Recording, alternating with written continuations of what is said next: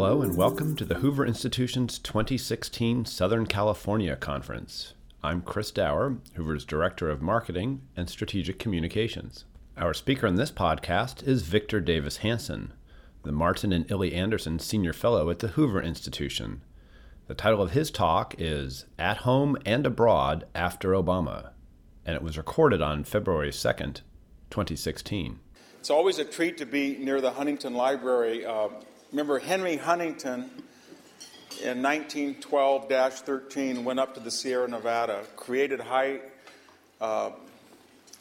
voltage transmission, built Shaver Lake, Huntington Lake, produced 500 megawatts of electricity and powered half of LA's supply, including the trolley system. And he did it in 1/5 of the time of high-speed rail for the last 10 years, which hasn't laid 1 inch of track yet. So I feel like we should honor him every time we come here.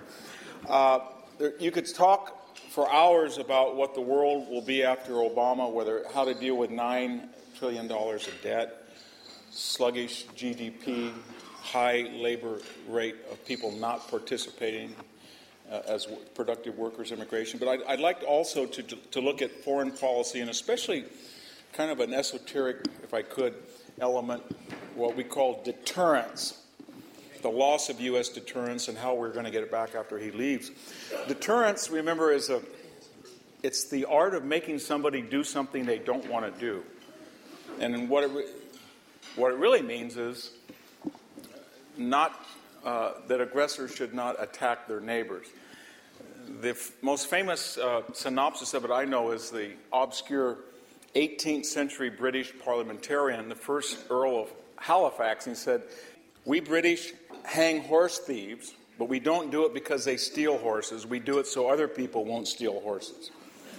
And that's what deterrence is. It comes from a Latin word terrio, and to frighten somebody. And it has an evil twin called appeasement. You know the difference because when you go to the grocery store, you see a young mom and her children, and one mom believes in the art of appeasement and says, if you do that again, I'm going to... And then one mom has an ability to stop it cold because the child is afraid of the consequences. Appeasement comes from the Latin word pax, peace. And before we start, I thought we'd just give some reminders about deterrence and the consequences throughout history. We have 3 or 4 great examples. One of our fellows, Bruce Thornton, wrote something called The Wages of Appeasement, a Hoover Press book 2 years ago. The famous one of Philip of Macedon and Demosthenes, and you know quite familiar the story with Hitler. Please don't go into the Rhineland. It's demilitarized under the Versailles Treaty. Please don't try to subvert the Saarland plebiscite. Please don't have the Anschluss. That's forbidden in the Versailles Treaty. Please don't absorb parts of Czechoslovakia. And then he went into Poland. Appeasement didn't work. There's a couple of things I'd like to remind that I think they'll be apropos in relation to Obama. The first thing about appeasement is that nobody likes the deter. They all love the appeaser because appeasement guarantees peace in the short term, and the person who is for deterrence assumes that you have to use violence or have to be tough, and it's going to be a little bit costly so that it won't be really costly in the future. By that I mean in 1937, Stanley Baldwin left office after appeasing Hitler for 3 years, beloved. Neville Chamberlain took over and he was even more popular. And Winston Churchill was despised as a man, they said, that wanted to bring back the Somme and Verdun because he wanted to stand up to Hitler. Jimmy Carter up till 1979 had much higher popularity than Ronald Reagan, who was a declared candidate late in 79. Carter, remember, said, "Not one soldier will die on my watch when I'm president." He said, "We have no inordinate fear of communism." He said, "I sold warplanes to Saudi Arabia, but I made sure they had no bomb racks on them." And people liked that. Reagan came along and said, there will be no hostages when I'm president. That really scared people because he was trying to reestablish deterrence. And so that's one thing to remember about deterrence. The second is the person who is appeased always hates his appeaser. It's counterintuitive. But Neville Chamberlain, in a series of disastrous decisions, gave away Austria, gave away Czechoslovakia, allowed Hitler to rearm. And what did Hitler say after the Munich Agreement? He said, if I see that old man with his umbrella, I'm going to jump up and stomp him in the stomach. And Goering and Goebbels said, well, why? He gave everything to you.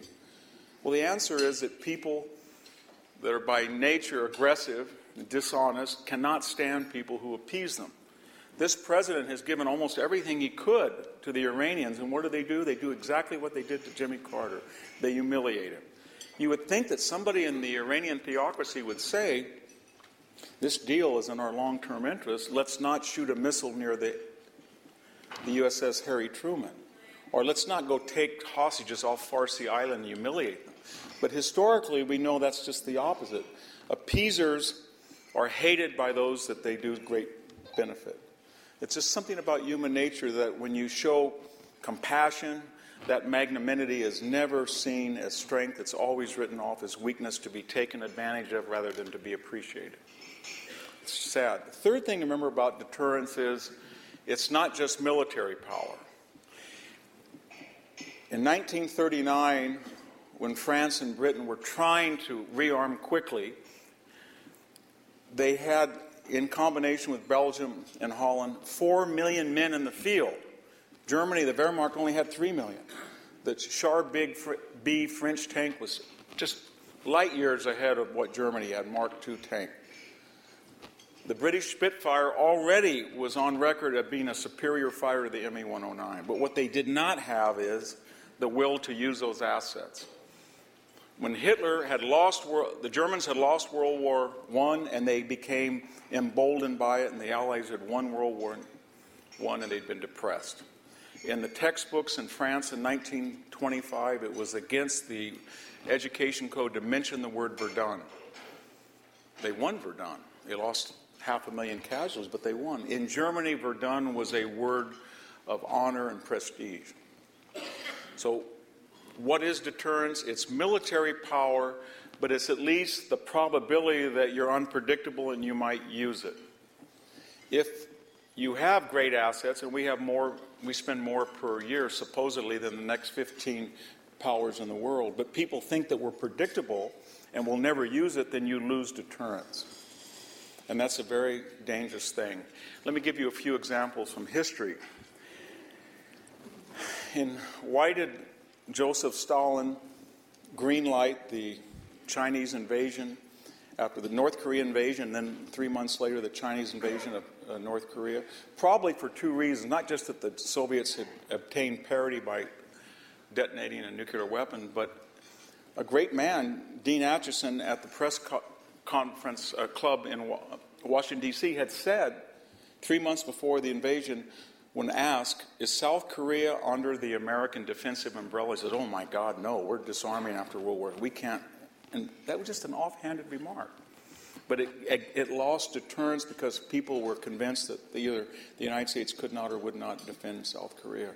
Saddam went into Kuwait for a lot of reasons, supposedly, to get money back he thought was owed him over the Iranian war, to grab its oil wealth. But probably what triggered it and made what might have been possible likely is when April Glaspie, the ambassador to Iraq, said to him when directly asked in April of 1990, we have no interest in territorial disputes between Arab countries.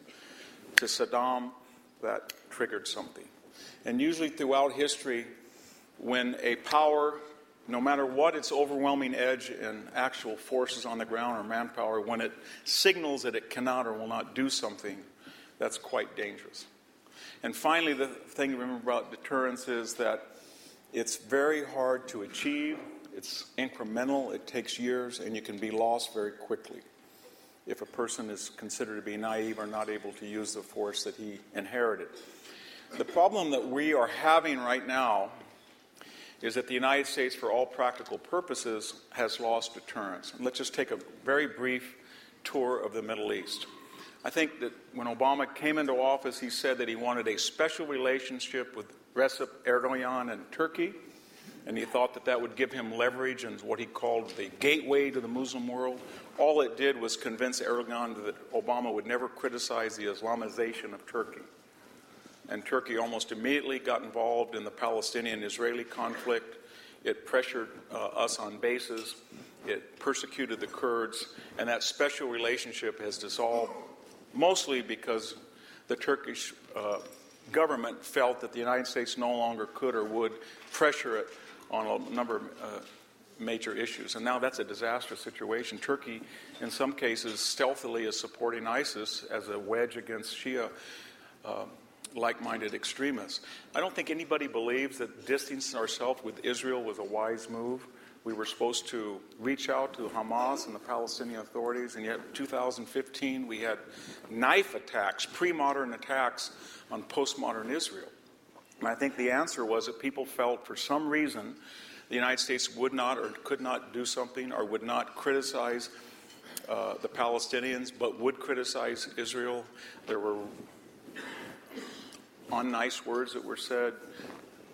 Netanyahu was a quote-unquote chicken blank, according to an aide. They made him wait petty humiliations, but we did something to that relationship that made the larger region much more dangerous. If we look at Iran and you talk to people from countries in the region, nobody believes that it's a matter of if it becomes nuclear, but when, and what will be the consequences with the Sunni so-called moderate monarchies and authoritarians will have to find some type of deterrence to balance that nuclear weapon. And as we've seen from this missile shot near our carrier, and as we've seen from the capture of American detention of American servicemen, we're going to see more and more of those, because the Iranians are saying to people, they are so wedded to this agreement, even though it's not in their interest, and we're going to be so provocative that you're not going to be able to count on them, but you will be able to fear us, because we're not like the United States. So Iran is now, I think, more unstable vis-a-vis us in the region at large than it was in the past. I don't know what happened in Egypt, but apparently the United States was caught up in the Arab Spring, and nobody's going to defend the kleptocratic Mubarak. But the idea that Mohammed Morsi, because he went to USC or was a Cal State professor, whatever we thought he was, I think James Clapper said that the Muslim Brotherhood was largely secular. But we backed a one-time, one vote, one-time Islamicist in Egypt. And we ended up doing the nearly impossible. The moderates hate us, the military hates us, and the Islamicists hate us. That's hard to do. Syria no longer exists as a country, and either does Iraq. The latest rules of engagement, if you've seen in Afghanistan, they prohibit U.S. servicemen from firing on the Taliban at sight. They have to wait till they're fired upon. I don't think anybody believes that this administration is going to stay the course. So the Middle East, I think, is chaotic. I could do the same tour with China. I think none of our allies, Japan, Philippines, South Korea, or Taiwan, believe they're securely under the American nuclear umbrella. When we said, in theory, we'd like to build down to 500 nuclear weapons along with the Soviets, those countries, if you remember some of the comments off the record, they say, well, how many nuclear weapons are ours? We can build them like Toyotas, but we don't, because you have all this huge shield, and then North Korea broke the deal. Their patron was the Soviet Union, the old Soviet Union. They went nuclear. We should go nuclear. Are we going to have to go nuclear? That's something that's going to be in our future. If you look at Europe, not just the financial problem, but it's disarmed, and now it's got 1 million immigrants this year in Germany alone. It's chaotic. Again, there's a sense that the United States did not believe in the post-war order. But I'd like to be particular now and focus again on how we actually lost this deterrence in the Middle East. The first is that you can lose deterrence by euphemisms. So when the United States president did not want to use the word terrorism, but used circumlocutions like overseas contingency operations for anti-terrorist operations, man-caused disasters, workplace violence, largely secular.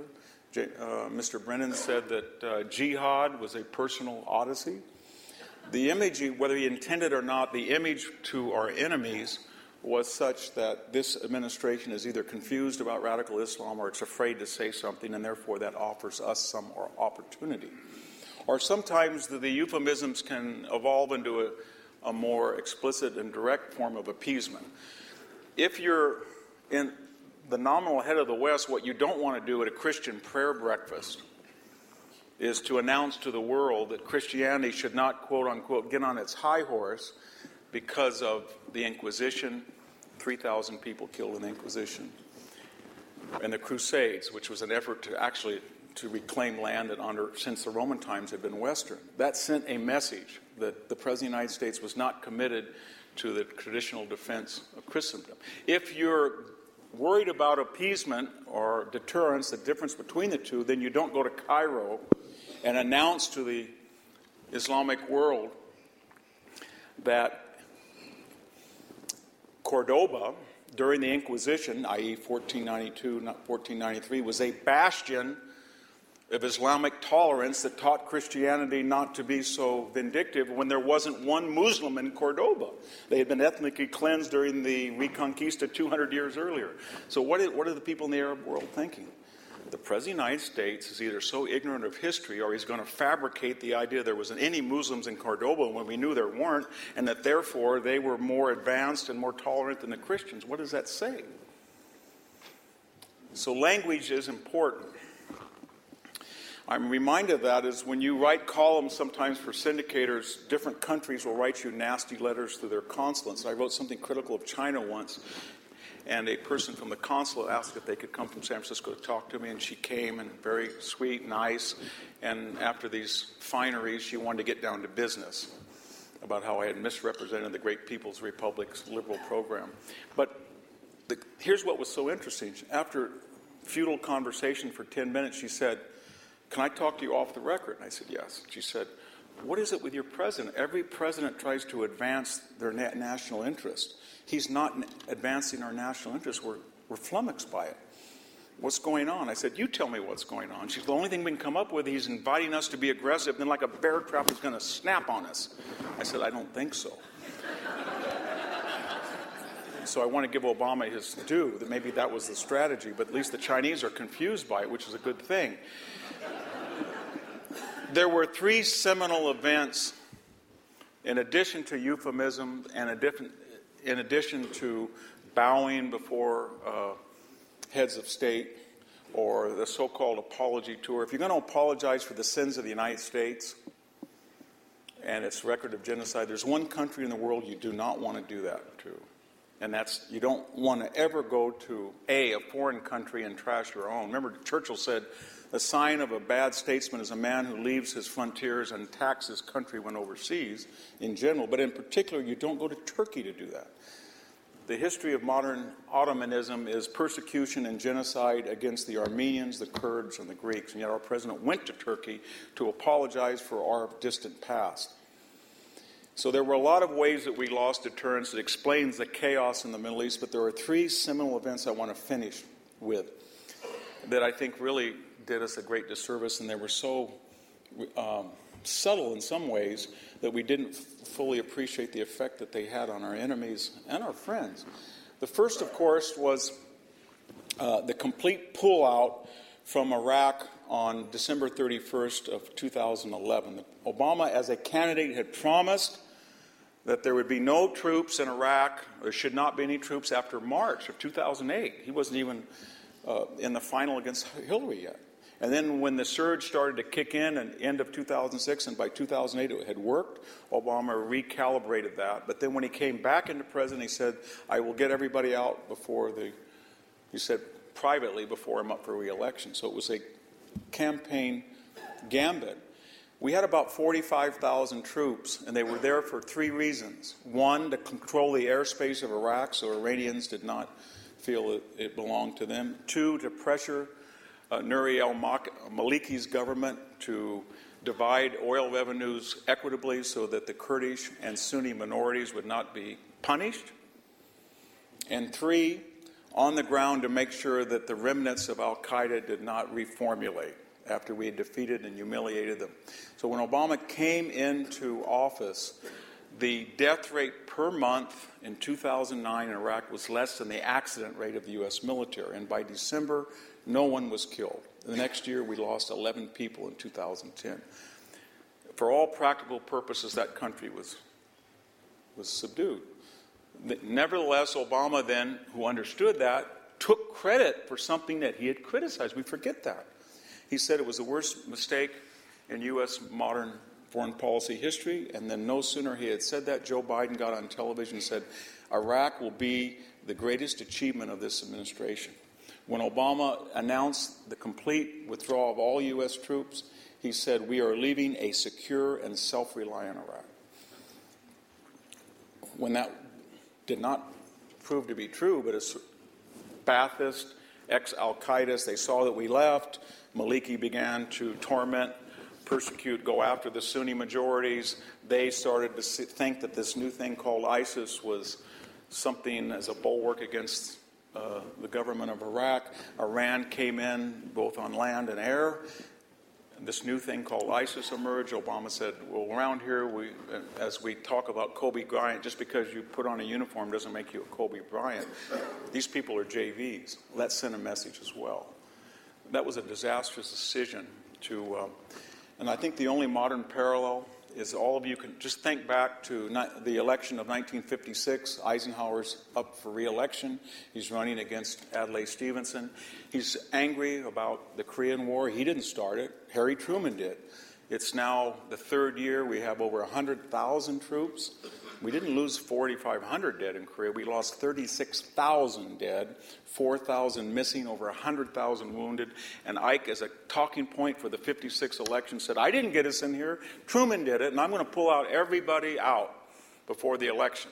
Had we pulled out all those troops from South Korea, there wouldn't be Kia or Samsung or anything. It would be North Korea's mess that we see today in the North, confined to the North. So that was a bad decision that created this, really did its part to lose deterrence very quickly. The second was the bombing of Libya between March and October of 2011. Remember that we were a day late and dollars short on the Arab Spring. Susan Rice, the UN ambassador, Hillary Clinton, the Secretary of State, Samantha Power from the National Security Council, they all said, we're not doing enough. We have to do something. We have to go and bomb Gaddafi out of power. There were some demonstrations. The British and the French were there first, so Obama said, let's go into Libya and bomb. Now, the funny thing is the Nobel Peace Prize laureate was given a UN mandate, two things, no-fly zones and humanitarian support. Very quickly, we violated the UN charter, because we started to bomb in a way that we had. If you want to break the UN, I have no problem with it, but don't try to suggest that you're there for UN prerogatives and then openly and flagrantly break them. The other problem was Gaddafi was a monster in rehabilitation. He had always been an enemy. He was a nefarious character, but he was turning over power to a westernized progeny. I went there in 2006, had a ruptured appendix and was operated there. I can comment on socialized medicine if anybody wants to know. And there was real reform. I looked at the antiquities, but he had done things that you wouldn't believe, and there were people in the Libyan government that were, and then we bombed him out of power over that 6 months. We coined the term lead from behind. Hillary chortled, we came, we saw, Gaddafi died, making fun of him in the way that Caesar had over his victory at Mithridates. Winnie Witty Wiki, and the logical trajectory of removing an authoritarian without any concern of what follows was a wasteland that took place and now is an ISIS birthplace of ISIS in some ways in North Africa, and the logical trajectory was the Benghazi disaster. The full story we don't always know. That sent a message that even if the United States were to bomb or to intervene militarily, it would be so frightened of the consequences, it would not stay. I argued, as many of you did, we shouldn't go there in the first place, but if you're going to go there, then you might as well clean up the mess that you create. But we didn't do that because we were on record that we'd just gotten out, or we were on the process of getting out of Iraq. It was, in the administration's way of thinking, it was going to be the anti-Iraq. Bomb, bomb, bomb. Don't get on the ground. People don't want another Iraq. This will be clean. It'll be really a good talking point that we supported democracy for the 2012 election. Finally, and most notoriously, in August of 2012, notice how these are all right before the re-election of 2012. Bashar Assad, who Obama on 3 occasions said, you've got to go, quote, direct quote, it would be better if he left, direct quote, it's high time that he's gone. Of course, he ignored that. And then Obama not once but twice, said if he were to move, I'm quoting directly, WMD around, that would be a game changer and that would be a red line. And then he said at the end of the speech, we consider a red line that he can't go across if he uses WMD. Well, as soon as he heard that and what he had seen in Libya and what he had seen pulling out of Iraq and what he had seen about the apology tour and all the things we've talked about, you knew that he was going to do that, just the way that North Koreans were going to try something after Dean Acheson, just like Saddam Hussein was going to do. And that's exactly what he did. He used chemical weapons. And what did we do? Obama said two things. I didn't set a red line. The UN had done it first. The Congress set a red line. And then the next week he said, well, it was chlorine gas. That's not really a WMD. I guess he didn't realize that chlorine gas was the first use of poison gas in history at Passchendaele. So the image that he sent was, even when they use gas and even when they're told that they can't do that, the United States either can't or won't do anything. So we lost deterrence. Let me sum up by saying that deterrence is very, very hard to obtain, very easily to restore. And remember that the person who is in charge with restoring deterrence, whether it's Winston Churchill after Neville Chamberlain or Ronald Reagan after Jimmy Carter, is hated.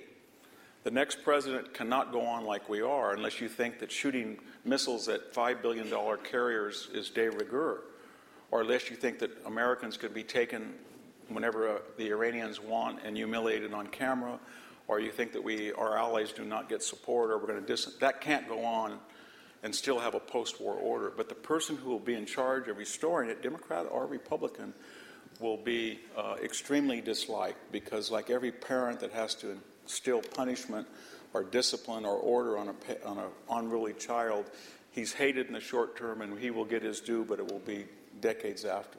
And with that pessimism, I'll leave you on the Obama legacy. Thank you very much.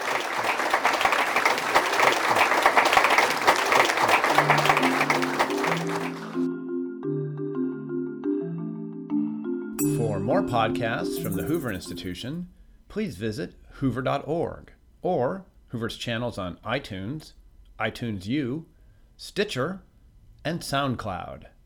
I'm Chris Dower for the Hoover Institution. Thanks for listening.